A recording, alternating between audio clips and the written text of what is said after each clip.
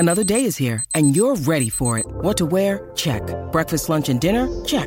Planning for what's next and how to save for it? That's where Bank of America can help. For your financial to-dos, Bank of America has experts ready to help get you closer to your goals. Get started at one of our local financial centers or 24/7 in our mobile banking app. Find a location near you at bankofamerica.com/talktous. What would you like the power to do? Mobile banking requires downloading the app and is only available for select devices. Message and data rates may apply. Bank of America N.A., member FDIC. This is the Book Riot Podcast, a weekly news and talk show about what's new, cool, and worth talking about in the world of books and reading. This is episode 207. We're recording on Thursday, April 27th. I'm Jeff O'Neill. I'm here with Rebecca Schinsky, and we're coming to you from BookRiot.com. Hello, hello. We just, in the Book Riot Insider Slack this week, I released like 6 minutes of pre-show banter that wouldn't be part of the show, just as a gag, just because it was fun and we were a little late. And Rebecca, we were having our normal pre-show banter this time, and there was some excellent non-Book Jeff-related content that we missed. It was lost in the ether. I'm so sad about it. I know, me too. It was quality. And like my update on last week's pre-show banter was that I now have watched the Silicon Valley season premiere. Oh, I did too. Yes. Yep. A little lackluster, I have to say. Yeah. You got to reposition the chess pieces a little bit, I think. I think there's some good potential there. Agreed. I'm happy to see spring and summer TV coming back. It should be. And the Handmaid's Tale's out. It was out, right? Yes, they dropped. I finally did figure out what was going on with The Handmaid's Tale. They released the first 3 episodes yesterday on the 26th, and then everything else will be weekly. So you can like get a taste of the first 3 and then wait for the weekly rollout. Yeah. Huh. It's like a diet binge, like 2 free refills. Like right. not a whole unlimited, but like you get a little extra. Yeah. Even my friends who have Hulu were like, do you guys want to come over and binge The Handmaid's Tale? And it was like, well, we can have we can start the bender, but we can't go all the way. I wonder what the logic is behind that. I guess just get people hooked. Maybe you so. get 3 in the can. I don't understand like the. They don't want you to do the trial. I guess, what it is. Oh, that must be it. I would say I'm not That's just like what it is. dumping it at once, because you do get all that good, engagement of like when Netflix releases 12 Grace and Frankies in one day, I'm watching all 12 of them within like a 24-hour period. That's the unit of measure. 1 serving size, 12 Grace and Frankie episodes. It is. That's accurate. 12 Grace and Frankies and 3 whiskey gingers. Because they anticipated the hack that I think we talked about last time, which is signing up for a trial.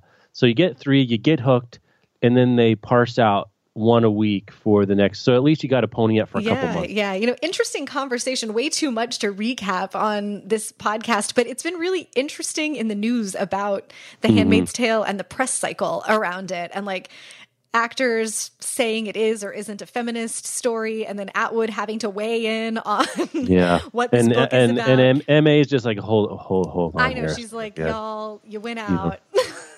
You basically not all mend the Handmaid's Tale. Well, I do have to remember about actors that and this is not a slag. It's just the way it is. It's kind of like athletes where,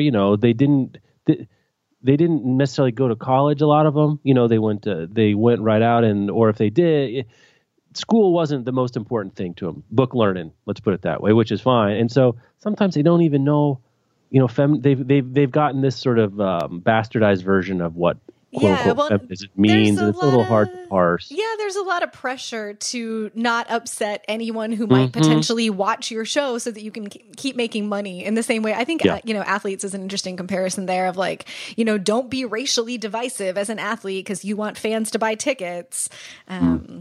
Yeah, very interesting. But they're all kind of walking it back and like acknowledging that this is a feminist story. But it's going to be interesting to watch the whole thing roll out. Jen, our good coworker and dear friend, is here visiting me this week, and we're going to sit down on Saturday with Amanda, and the 3 of us are going to watch. And like, I can't imagine all the sounds we're going to make. You're going to light a candle, get the crystals out, whatever you need to do. We're going to build a pillow fort and just, do the thing. I can't even look at the stills. I'm like, oh. I know, it's like scary just thinking about what might happen. Before we get into the news, we have some Muppet arms to wave. Yay! This week for our dear friend Rita Mead, who hosted the Dear Book Nerd podcast for us for a few years. She is a librarian and a children's book author. Her first book, Edward Gets Messy, was released last year, and she just yesterday won the 2017 Anna Dewdney Read Together Award, which celebrates a book that is both a superb read aloud and also sparks compassion, empathy, and connection. It commemorates the life and work of children's illustrator and author Anna Dewdney, who wrote Anna Dewdney was the Llama Llama books, right? I believe so. And so congratulations to Rita. This is a huge honor. She and her illustrator will share a prize of $1,000 from the Children's Book Council, and Penguin is going to purchase and donate 250 copies of Edward Gets Messy to a school library or literary organization chosen by the winners. That is a huge honor. I mean, we were all so excited for Rita when the book came out, but this is just a huge deal and we couldn't be happier for her. So Muppet arms for Rita Mead. Congratulations to her. I can give anecdotal support that my kids like the book. We read it. We have so it. Cute. We read it. It's really cute. It's a super cute book. And maybe here's a fun link we can drop into the show notes for folks. Since we're talking about Anna Dewdney and Llama Llama, the best thing I've seen on the internet in a long time. Ludicrous. Yeah. Freestyling Llama Llama. I put it in This Week in Books newsletter, but if you don't get that or you didn't click on it the first time, we'll add that to the show notes. Mm-hmm. It is a delight. I didn't know that I needed to watch Ludacris be delighted with his, he looks so happy in the video that the thing he's doing is freestyle rapping Llama Llama, but it's the best. All right. So yeah. And I know Rita would also appreciate us connecting Ludacris rapping children's book to her news. Rita Mead is she is a karaoke beast. No, you don't want to front. She could hustle you at karaoke. If there's a hustling version of karaoke, it's with Rita. Like what is it? What's the name of the Color of Money? Oh right? yeah. You don't want to get hustled. You don't get hustled. You really don't. Do you want to tell me about our first sponsor? Yeah, let's do it. It's I Found You by Lisa Jewell. So here, a nice little. I almost tempted to leave it at just this sentence, but I'll tell you some more about the book after this. So. In a windswept British seaside town, single mom Alice Lake finds a man sitting on the beach outside her house. He has no name, no jacket, and no idea how he got there. And against her better judgment, she invites him inside. You kind of don't need to say more about that, right? That's the hook. I'm already scared. We're in. We're in for that book.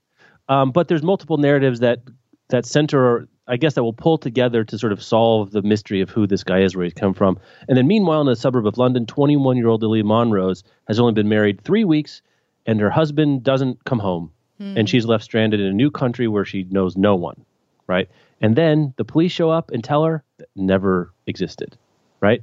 23 years earlier, Gray and Kirsty are teenagers on a summer holiday with their parents. Their annual trip to the quaint seaside town is passing by uneventfully when an enigmatic young man starts paying extra attention to Kirsty. Something about him makes Gray uncomfortable, and that also then connects. So I think that's enough, right? There's multiple decades of secrets, a missing husband, a man with no memory.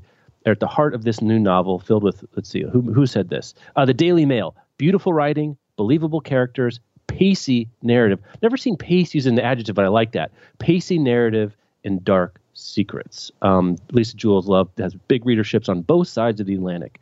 So go check that out. Sounds like a pretty good, if you like little beach reading with a little edge to it, because you're on seaside towns and stuff, but it's just all not I don't know. It's lighter, but it's a little darker. Does that make sense? It's the middle. There's a balance. You got a little edge, a little spice. So that's I Found You by Lisa Jewell. Thank you so much to them for sponsoring the show this week. We get sort of a poo-poo platter of Jeff annoyances this week on the show. Should we start with a variety of rants? Well, actually, no, that's not true. There's really only one. Well, we'll save that for a little bit later. Follow-up from last week. Got a lot of good feedback about the personalized reading recommendations we asked you to report back on about libraries and bookstores where you can get personalized reading. The thing I didn't mention last week that I should have, just as an example, is that comic shops have pull lists, which if you don't have a comic shop or haven't been one or don't know this, issues come out regularly, but it can be you think it's hard to keep track of new book releases? Like when the next issue of your favorite comic series are coming out is a disaster. Oh, and it's a moving target so often. Yeah, right. Yeah. And if it's delayed or whatever, so what they'll do is you say, I want to subscribe to all the Bitch Planets or all the Black Panthers or all the Monstresses. And so anytime one comes out, they'll put it in your box. So you have your name on these big comic boxes. And the next time come in, you say, what's in my pull box? And you just get them right there. So it's like you're subscribing, but you're not paying up front. And then every time you wander in. And then what also will happen, since there are those locations, there's Jeff's pull box, and these are the comics he likes. Sometimes the sellers will put things in that pull box that you aren't subscribing to, they think you might like. You don't have to buy it, but the next time you come in, they'll be there. Oh, what's this? And it's a really good way of curating that collection. And I don't know what percentage of comic stores have A, the pull list at all, and B, this sort of secondary service. But I definitely heard from people. I was like, yes, I should have mentioned that. The other one is it really depends on the bookstore. Some situations you can develop a relationship with the bookseller and they'll put stuff aside for you.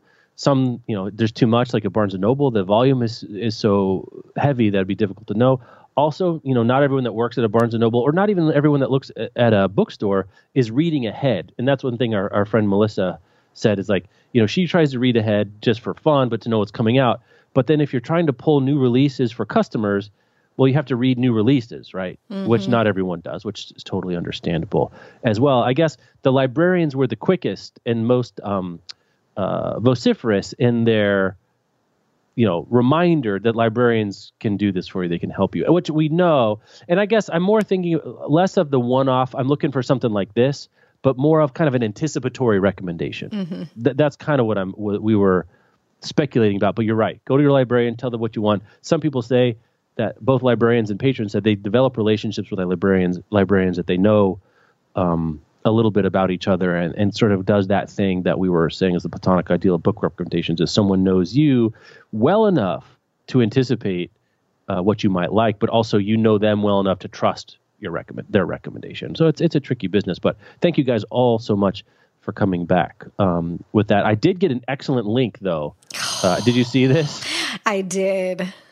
This is it's not what we were talking about in terms of this reciprocal book recommendation thing, but one of y'all sent in a link to this thing called Mr. B's Reading Spa. It's over in jolly old England. But what you do is you book an appointment for some bookish pampering in one of our sumptuous bibliotherapy rooms. Our team of booksellers will learn all about your favorite reads by having an informal chat with you over coffee or tea and some delicious cake before introducing you to a tower of books especially suited to your tastes. It is all in pounds, so I don't know. You can go Google convert whenever you want. The readings, so it's £80 for the appointment, but that includes $55 to spend on your favorite recommendations. It includes Mr. B's mug and a cloth bag and a $5 gift card for your next visit. So I guess I didn't think spa. I mean, maybe spa means something different in the UK. Because like spa, I feel like some part of you has to get pampered besides your mind. There should be steam and some rubbing. The steam, yeah. You got to put a towel on something, But what it is, it's like it's like a little tea date. Yeah. With book recommendations. Yeah. I like this. I like this too. I was thinking this is a perfect thing for a birthday party, like a small birthday party, or I'm at the age where I don't want to go to a traditional bachelorette party, but I would go to Shinsky, now you're using your noodle. I like that. They pay me to market things sometimes, yeah, Jeff. Right. Yeah, where it would be I think would be so cool. What a cool gift to give someone, but also a cool thing to do, with your book club or your best bookish friends for some occasion. You're not going to go just spend $80 to do a thing in a bookstore on most normal days, or at least I'm not. But to go, and it looks, the pictures here, it looks like a therapist's office that just happens to have a bunch of books. It looks very comforting and cozy, and I would like to sit there and drink a tea and eat a delicious cake and talk to you about how Annie Dillard is good, but nothing scratches my Terry Tempest Williams itch. And have someone hand me a pile of recommendations that I could go through, and then get a mug to commemorate the experience. I think this is beautiful. I want to do this. I like that. Maybe you could rent them out rent the bookseller librarian by the hour and have them come to your bachelor party, birthday party, something like that. Also, would be a great Yes. gift, like, the mothers. Good time to mention our Mother's Day, Dad's yes. Grads Mom's recommendation show. If you want a recommendation request, shoot us an email, podcast@bookriot.com. Get them in by the 2nd, and next week we're going to record that show next week for next weekend. But get those in if you want them. But it would be fun. Like for my daughter's birthday, we had a face painter come. You pay them by the hour, but instead, which was a lot of fun. But you can imagine for adults, because like for adults, for birthday parties, it's kind of a tough spot. Like you're going to go to a restaurant or you're going to go to a bar or bowling. I don't know. I feel like we've kind of tapped out the interesting adult birthday party things, right? But this one, they got something here. Mr. B, I don't know what Mr. B is. They got something here. I like this. Yeah, this is nice. And so many, like, as we've talked about, so many great bookstores have coffee shops in them, or there's like a coffee shop down the block, or you could partner with a bakery and just buy like a cake and do a thing. Like, this is a thing that a bunch of indie bookstores could, and I think should do. Like, build into the cost to account for the bookseller's time. Yeah. So you're saying like you're gonna pay for like 2 hours, but that you're going to buy, it's kind of like going to a bar and you're going to guarantee a certain amount of spend at the bar. Like we're going to buy $250 worth of books, and maybe they even bring a bunch of copies so they can hand them out. They bring it out of their Santa's bag. Like, okay, this is what I've got for you. This is what I've got for you. I like that idea. Yeah. Like you're going to spend your $80 to have this experience, and 55 of it comes back to you as a credit, basically, to spend on books. So you've got to walk away with 55 pounds worth of books in this case to have done the thing. So they're going to sell some books no matter what. They're also accounting for their time, and you're getting a $5 or £5 gift card for your next visit. So they have That's what they call the hook. That's what they call the hook. To come back. This is very smart. I think the only thing I might like more than this is like the best bartender in Richmond to come to my house and make me and my friends like whatever kind of drink we want. I think you can do that. That's pretty expensive though. Yeah. I mean, that's true. That would be expensive. I think this is it's so smart, and it's a lovely idea. And if you don't want to do like a big party, go on a bender thing, you could go on a book bender. Yes. And there's this other occasion now too that we don't have a name for. Maybe Hallmark can come up and make it into a real holiday that I've seen in my circle of friends and wider circle of friends. That is about 3 months after a baby is born in a family unit. There's an impetus for other people to like give a massage gift certificate, or go, offer to babysit and go out for dinner, or go to a hotel, whatever. This would be a nice instance of that. Go pick up some books, get an hour out of the house. You don't have to go drinking. You can do it in the middle of the day, right? It's enough where you don't have to go out at night and like be out and whatever. Like get you out of the house and does a little something fun. And it's a nice little, it's a treat. Treat yourself. Or you could build it into like a treat yourself weekend. Like this could be, you could, send the new parents off to the hotel for the weekend, and this is just the thing they go do on Saturday afternoon. Or like go pick up your books and then hole up in your hotel or your Airbnb for the weekend. This is perfect. Clearly, the name of our service for this should be Treat Your Shelf. That has to be it. Obviously, that's the name. I have been nursing this dream for like as long as Book Riot has existed to do reading retreats. And as soon we were just talking about it yesterday. As soon as I can figure out how to make them make money, we will have one. But now it has to include a book spa. Do you think it's easier to bring books to a spa or a spa to a bookstore? Probably books to a spa. Books to a spa. Yeah, not too many hot tubs just sitting around unused in bookstores. Not that you'd want to get into anyway. Yeah, no. Not that you'd want to use. Yeah, I think the proposition of like bring your book to a spa is a little more appealing than come to a bookstore that has a hot tub in it. Did I tell you there's this place down the street from me? It's down the street. It's a mile away from me in Portland where it's like a hot tub. It's like bowling alley, but for hot tubs. You rent the hot tub by the hour. Oh, I've seen those places. I'm not sure I like that, Rebecca Shinsky. I know. I'm not sure I'm okay with that. I feel also a little strange about that. Like, yeah, it's called like hot tub yourself or something like that. I guess because calling it Legionnaire's disease keeps the people away. Yeah, that's interesting. And we went to a place in New Zealand that was like hot outdoor pools built over like where they're heated by the sulfur springs, and that's nature. That's okay. Yeah, and they have like the outdoor pools that are big, and you're in public ones, but they had private ones, and I was like, that feels strange to me. Yeah, I don't know. I don't know. Like I don't know. I think maybe less squicked out by stuff in general, like those kinds of things in general than you are, but I'm pretty squicked out by the idea of that. Hot tub by the hour. Do not want. Quick other follow-up. Sarah from Sarah Bookshelves emailed us too that she's trying on her own blog personalized book recommendations where you like fill out a form and you can get, personalized book recommendations. She's saying that she's starting this trial that maybe if people want, she might, offer as a paid service of some kind, but I'll put a link in the show notes. Oh, cool. Where it's a Google form and she asks your age and things that you like. And, she says what she can and can't recommend basically, or she says she's not as good at graphic novels or sci-fi fantasy, but she likes, literary fiction, some commercial memoirs. So like she's telling you the part about that you don't know about her. Like, is this the kind of person that would give me book recs for the kind of thing I would like? So anyway, I'll check that out if you're interested in Sarah. So thanks so much for letting us know about that. And kind of right along those lines, a thing we just saw earlier today is Sam Missingham, who's an outgoing digital project manager at HarperCollins UK, is launching a website for book lovers called Lounge Books. You can find it at lounge-books.com, or we'll have a link in the show notes. But it's intended to unearth hidden gems to help people who are looking for people-powered recommendations for discovering new books. She plans to curate and run the website. This is, I think, the most interesting and maybe confusing part of it, on a shoestring budget of £2,000. It doesn't say for how long, like for £2,000 ever, for £2,000 a month. The initiative follows the news of her departure from her role as the digital project manager at HarperCollins. The role was made redundant. So the new website is, she's going to be working closely with the book blogging community that she thinks of as the engine of book discovery, and she wants to amplify the work that book bloggers do. And sounds vaguely familiar. And was that verbal side eye? I think that was just front eye. That was just stare eye.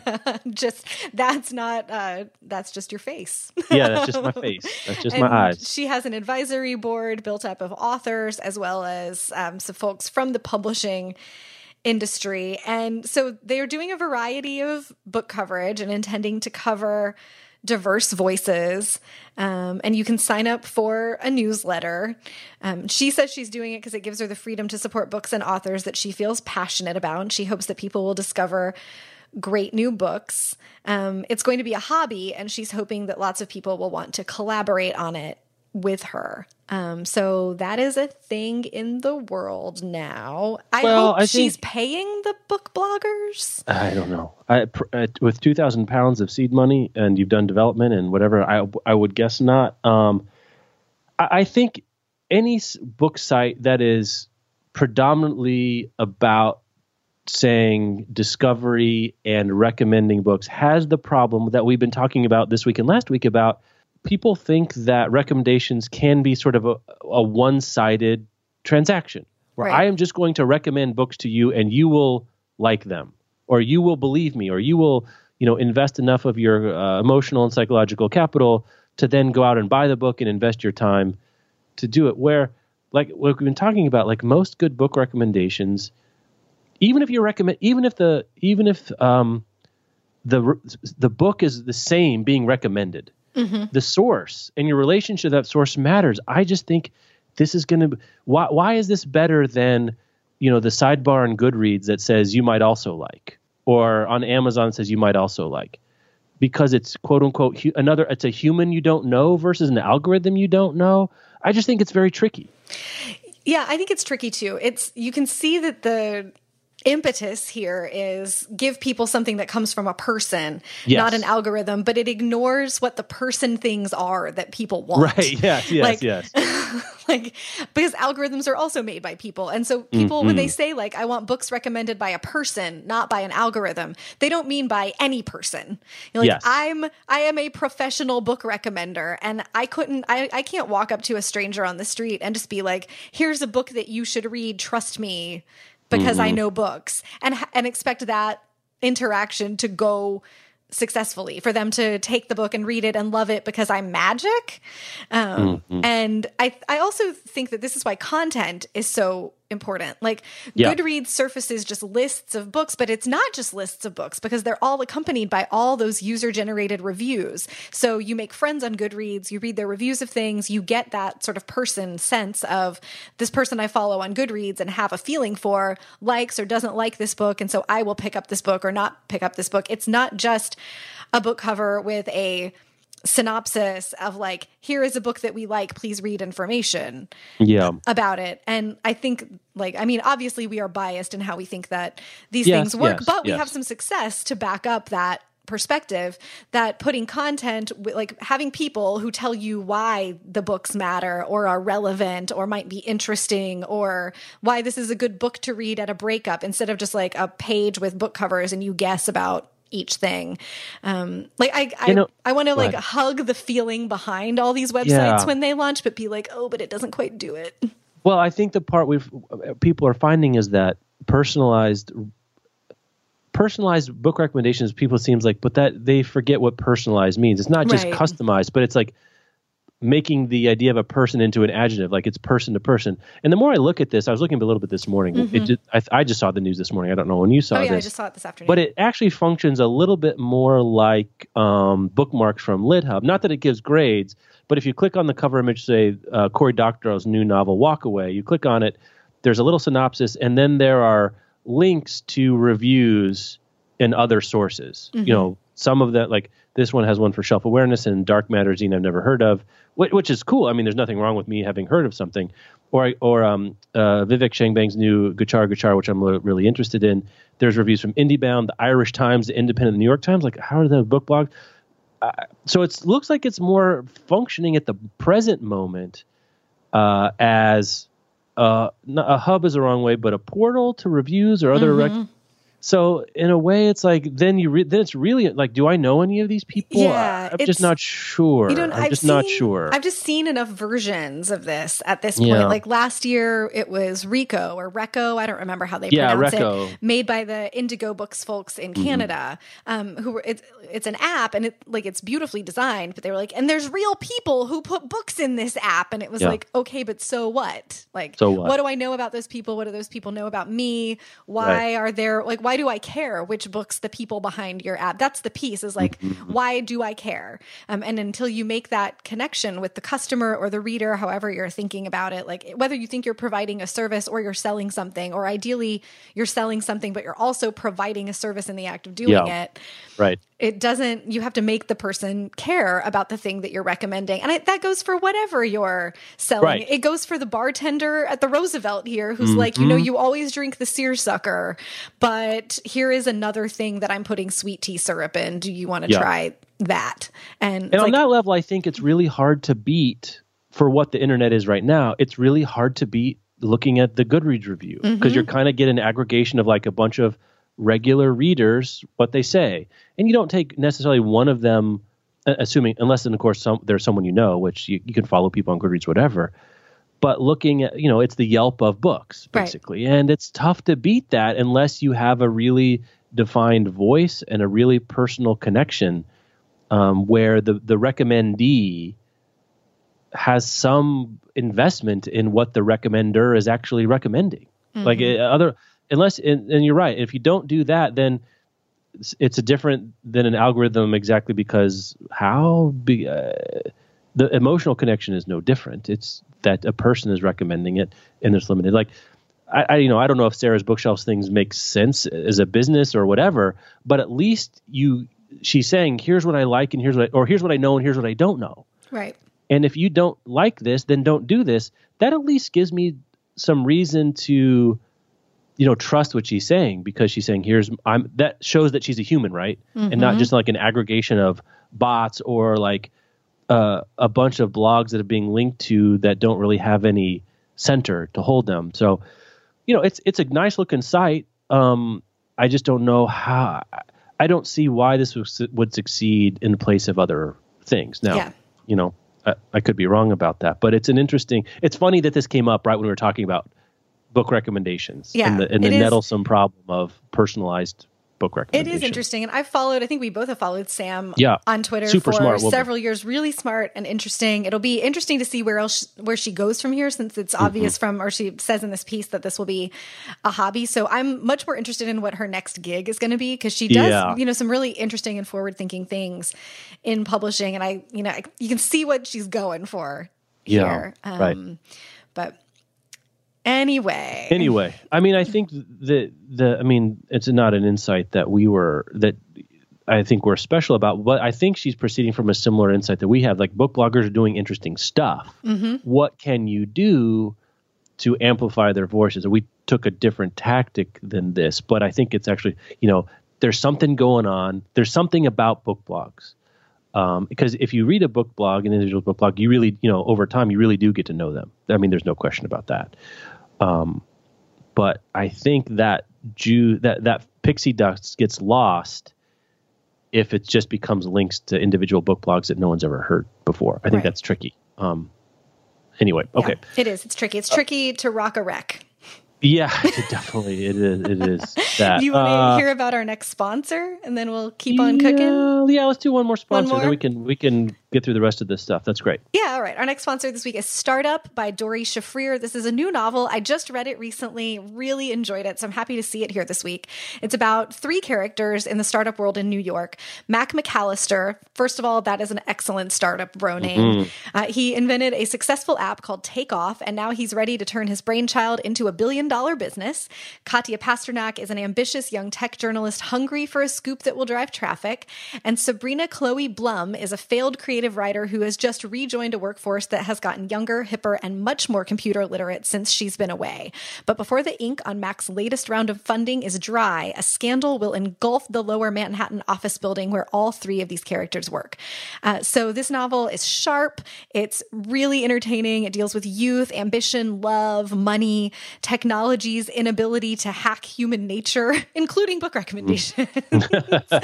And it's really great. It's smart. Dori, for a long time, has been a writer. She's a senior culture writer at BuzzFeed News. She knows the world of tech and startups, and you feel that in the book, and also that she understands that, relatively unique experience of being a woman in the world of tech and startups, but also, especially for the Sabrina character, a woman who's a little bit older than all the 20-somethings that are running the show. And it really does deal with the scandal has to do with sexual harassment between Mac and one of his employees. There's an ill-advised photo of a particular part of anatomy that sorry, Jeff. People make some bad decisions with technology in this book, and she wrestles with sort of the power dynamics, especially when you're a young woman in a male-dominated community, and so those dynamics of the startup world too, of like where your job is supposed to be everything. Those are your friends too. That's who you hang out with for fun. You just work forever and ever and never go home and don't have any balance. And she does it all with a light touch. It's just an enjoyable read. I think it's perfect for coming up for summer travel. So again, that's Startup by Dori Shafrir, and we'll have a link to it in the show notes. I'm definitely reading that. I have it on hold at the library. I think you'll like it, especially like in Silicon Valley season. It's good. Well, it's interesting because there's not that many takes on, VC tech contemporary world that aren't like sort of proto-dystopic versions, like The Circle or something like that. Or like the tech version of Then We Came to the End. Yeah, right. Yeah. This sounds a little bit more like younger, but for tech world, right? Mm-hmm. Like someone who's a little older, has had different experiences and getting thrown into the realities of that. It's a business like any other. Just so happens that's how I'm really looking forward to that. Thanks to Startup for sponsoring the show. Speaking of tech, this is a follow-up that I had in the show notes for last week and we just didn't get to it. That Kobo will integrate Shelfie's technology into its e-readers and apps. Good. So that's really cool. Yeah, we thought it was an acqui-hire. Yeah. So they're basically, for those of you who haven't heard every in and out of our tracing of the Shelfie timeline, basically it's an app where you take pictures of I guess the first iteration was you could take a picture of the title page of your book. Yeah, with your signature of a print book with your signature on it, and you could get an ebook version of that same title for a deeply discounted or sometimes even free price. Oh, and then they added this thing where you could take a picture of like your whole bookshelf at one go, and they would scan to see what it could make available. But it wasn't always the case that Shelfie had the rights to sell you the books, and that became its Achilles heel. And so with Kobo, it's a big international ebook retailer, bigger in other countries than in the U.S., but they theoretically have some clout and publisher relationships that I can imagine was difficult for Shelfie itself to navigate. It seems like a nice tool to add into a wider e-reading ecosystem. Yeah, I think it's well, I wonder, are they going to have the same licensing issues that Shelfie had? Like, presumably Kobo should have fewer of them. That's what I was kind of saying, is like they've got these other relationships. But they do still run into, like, I know from having worked with folks at Kobo, like they do run into the same things that all retailers run into about like what they can do with different ebook pricing and what they can offer for free or not and how that all works. When I was reading this story last week, the one thing that occurred to me is maybe you could scan all your books, and maybe Kobo could give you an alert, like when one of them goes on deep discount, like an e-deal sort of situation. Yeah. Like, because Kobo runs e-deals just like Amazon and Barnes & Noble or whatever. But if you have, if it knows, if you've taken a picture of your physical bookshelves and it knows what you have, and you say, whenever there's an ebook version of one of my books that is available, send me an email. That would be pretty cool. That would be cool. I like that. So that's one thing they could do. Okay, we got to chug along here. Where do you want to go? I think we need to talk about Rick Riordan. I never know how to say this. Riordan? I think it's Riordan. I know that I don't know how to say it. That's what I know about this. Rowling rhymes or roll. Now I'm. See, there you go. I'm like a linguistic virus. You come into contact with me, you don't know how to say anybody's name. Patient zero. So Rick Riordan. And Patient Zero. Yeah. He of Percy Jackson fame. Yes. Announced a new imprint with Disney called Rick Riordan Presents. And in 2018, they'll be publishing 3 books by new authors. He said, and he explains, this is on his Tumblr. He's like, if you don't know what this imprint business is all about, here's how it works. Right. So he breaks out what an imprint is and what it's not and what's in it for him. And that's a really useful thing. But the books are Aru Shah and the End of Time by Roshani Chokshi. Let's see. Stormrunner by Jennifer Cervantes and Dragon Pearl by Yoonha Lee. So he is doing some diverse voices there and interesting stories that feel, also based in myth and magic and mystery, the way that the Percy Jackson books were. So this is his wheelhouse. Yep. I like this. It's like a well-known author putting his stamp on new voices that do similar things. Like he's basically hand selling new authors to his fan base. He says that he's gotten questions over the time because, he's done Norse mythology and Greek mythology, I think, to this point in series. And people have asked him, are you going to do books in Hindu mythology or, Asian mythologies? And he basically said, that's a great idea, but I'm not the right person to write those books. Yeah. So instead of trying to do them himself outside of his experience or I don't know what else he would do, ghostwriting or something else. He's saying, let's use whatever cloud I've built up, the trust, that readers have with what the kind of stories I tell and how I tell them, but get some other people who actually could do this out of their own experience, their own culture, their own, different kinds of things that they know. He's doing own voices. Yeah, basically an own voices situation. And it makes a lot of sense to me. I mean, I think this is a really cool idea and a responsible and yet seemingly very profitable possible venture. I'll be curious. I guess what I'm curious is that will the affinity for his name and books be enough? I guess this is always the question, right? Right. How much of that, I guess circle around, what is the sphere of influence? Yeah. Will it be enough to get people to pick up this book because it says Rick Riordan Presents? I don't know. Yeah, it's an interesting question. Like, this is not the first time that we've seen sort of celebrities or celebrity writers have their own imprints. But the most recent one that I have paid any attention to was Anthony Bourdain got an imprint with Echo. And the books that he has, produced under that imprint are all like kind of have a flavor that's not surprising if you know of Anthony Bourdain at all, but they're also not super tight around that flavor. And most of them have nothing to do with like the kind of world that he writes about, the world of food and eating and now travel and sort of global politics through the lens of food and eating and culture. So it's a little like that's a little looser, but it seems to me that I think this is a really smart way to do the imprint thing of like what readers come to Rick Riordan for is this, kids' take on adventure and mythology and mystery. And he's like, you want more of those? Here are some more by some authors that I trust. Like, I think if you set it up correctly, especially since the people buying his books are mostly parents buying them for their kids, or librarians buying them for, school libraries or teachers for classrooms, that it could be very smart. And it could also be a huge boon to these authors to get their name, stamped next to his name, to sort of have that seal of approval from an author who's already very well established in this kind of thing that he does. Of course, we can't A/B test the universe, so we don't know how these books that he has signed would have done either way, right? But I think it's an interesting approach. It's like if Dan Brown did an imprint, it would have to be, sort of other myth, culture, mystery, religion adjacent authors doing things. Right. Yeah, I wonder how those Bourdain's books have sold, by the way, now that you say that. But the other thing that just occurred to me is like Riordan could have also done the James Patterson thing of saying, there's two author names on the book. Like, that's not what this is. Like, this kind of thing matters. Like, presents versus his name big with another author's name smaller, or even the same size.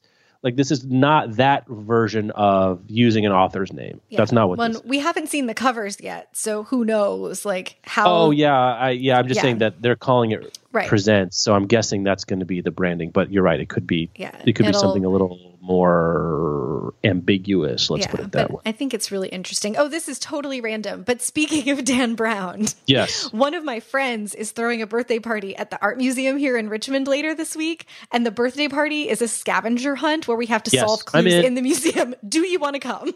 I am there. Excellent. Yeah.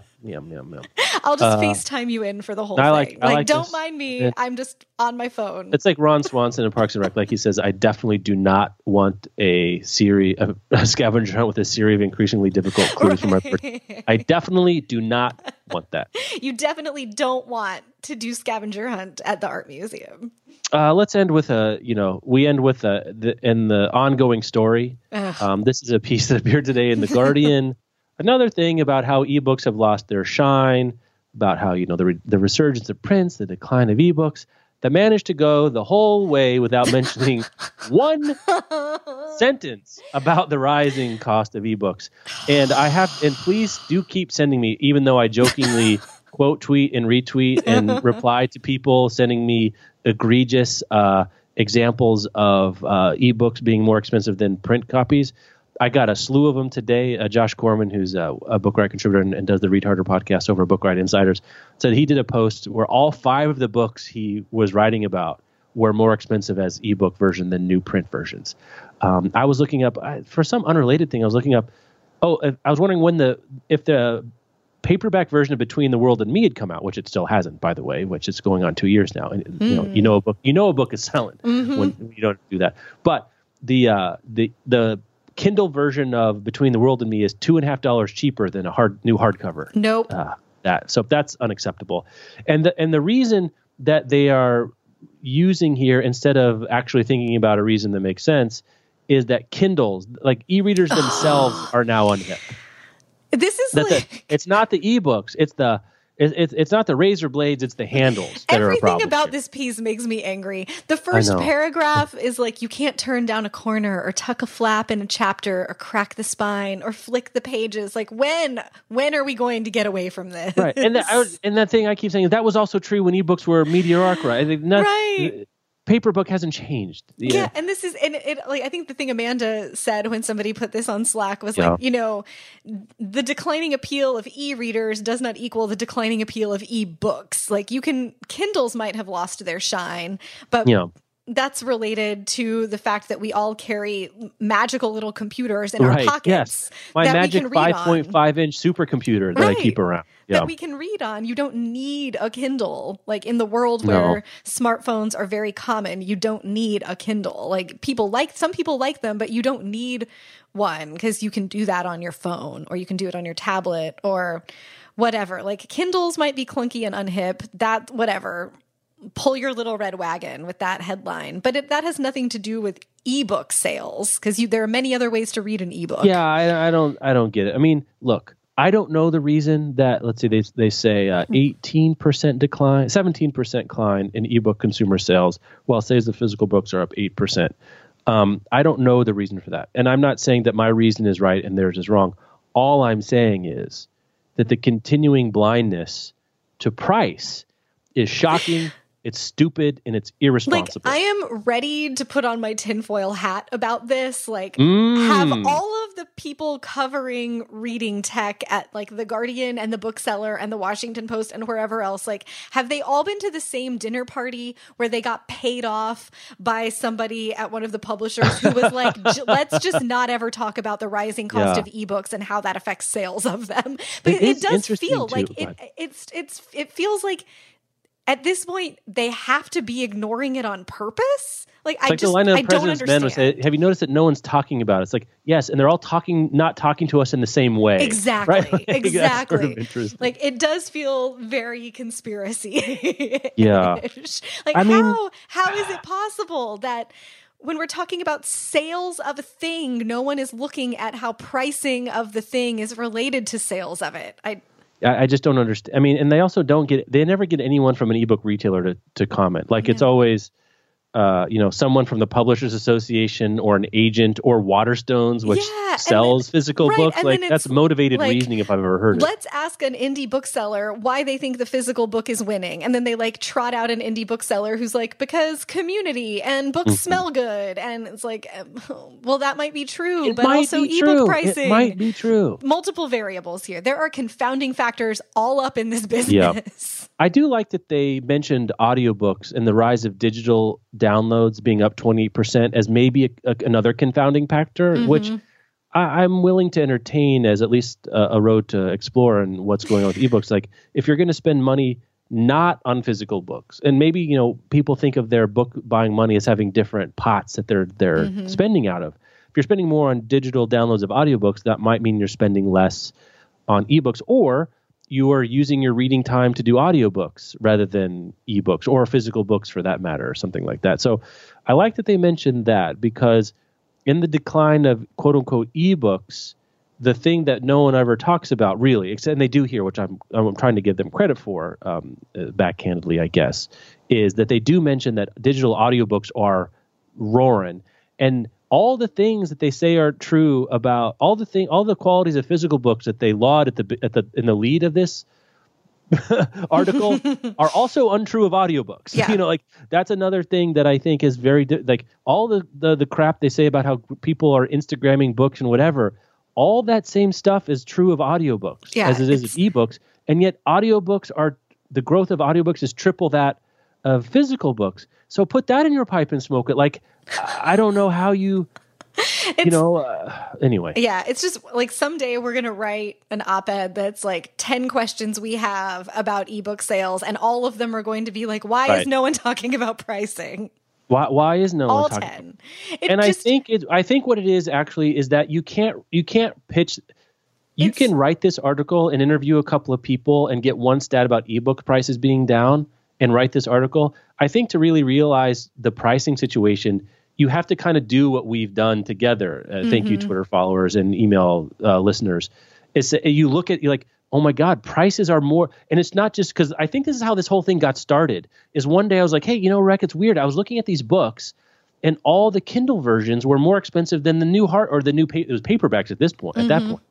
And I was like, what the hell is going on here? And then a bunch of people said, yeah, me too. And here's one, here's an example. And it's sort of, that became our sort of crowdsourced research is like, this is a wide ranging phenomenon.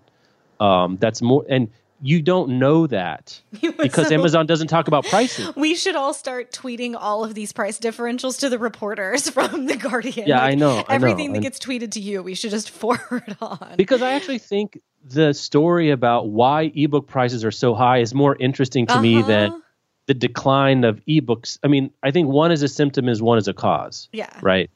I think what's gone on that ebook prices are so much higher.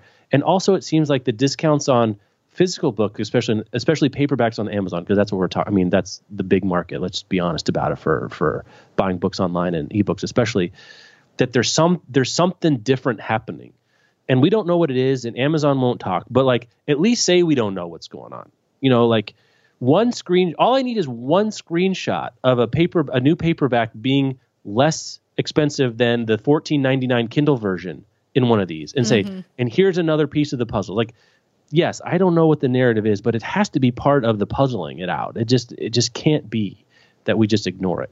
Because then the other thing is like, you know, leave it to publishing to be the one to successfully defend its turf against digital technology when probably that's the wrong thing to do. Yep. Like they're the one that actually did the thing that Blockbuster Video and Virgin Megastores were trying to do. Right. And it watch it bite them in the ass in 5 years.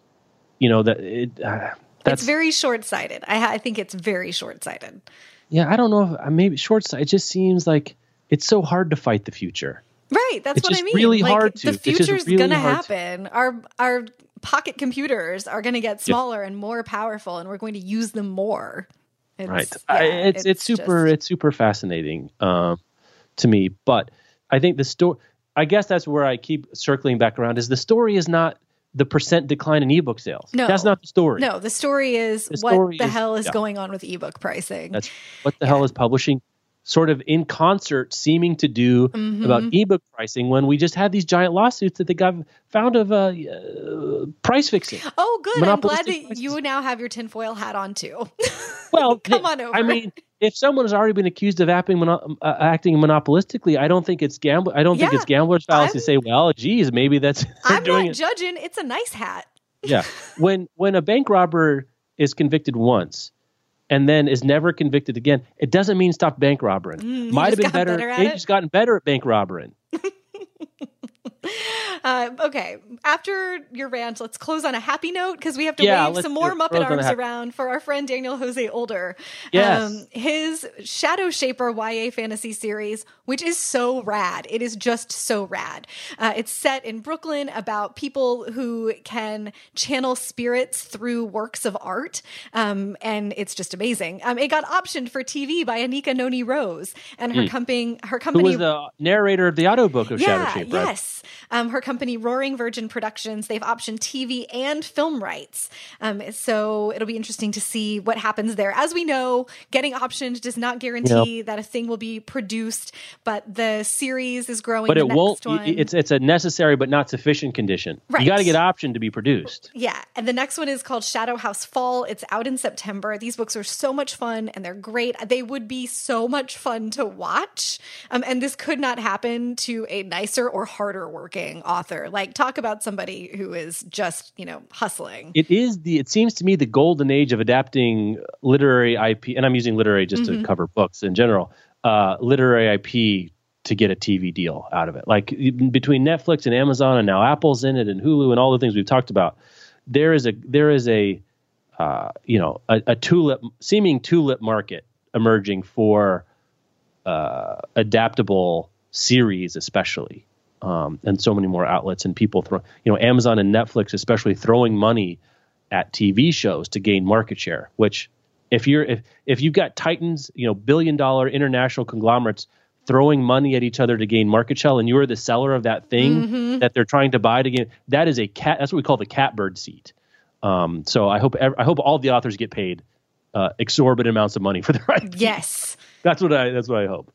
Yeah, so that's awesome news. I hope we'll get to watch it on TV soon. Yep. I want it to be TV so that I can watch it for a long time. But congratulations, Daniel. Yeah. We're super happy for you. Get them checks. Yeah, and I guess that's our show.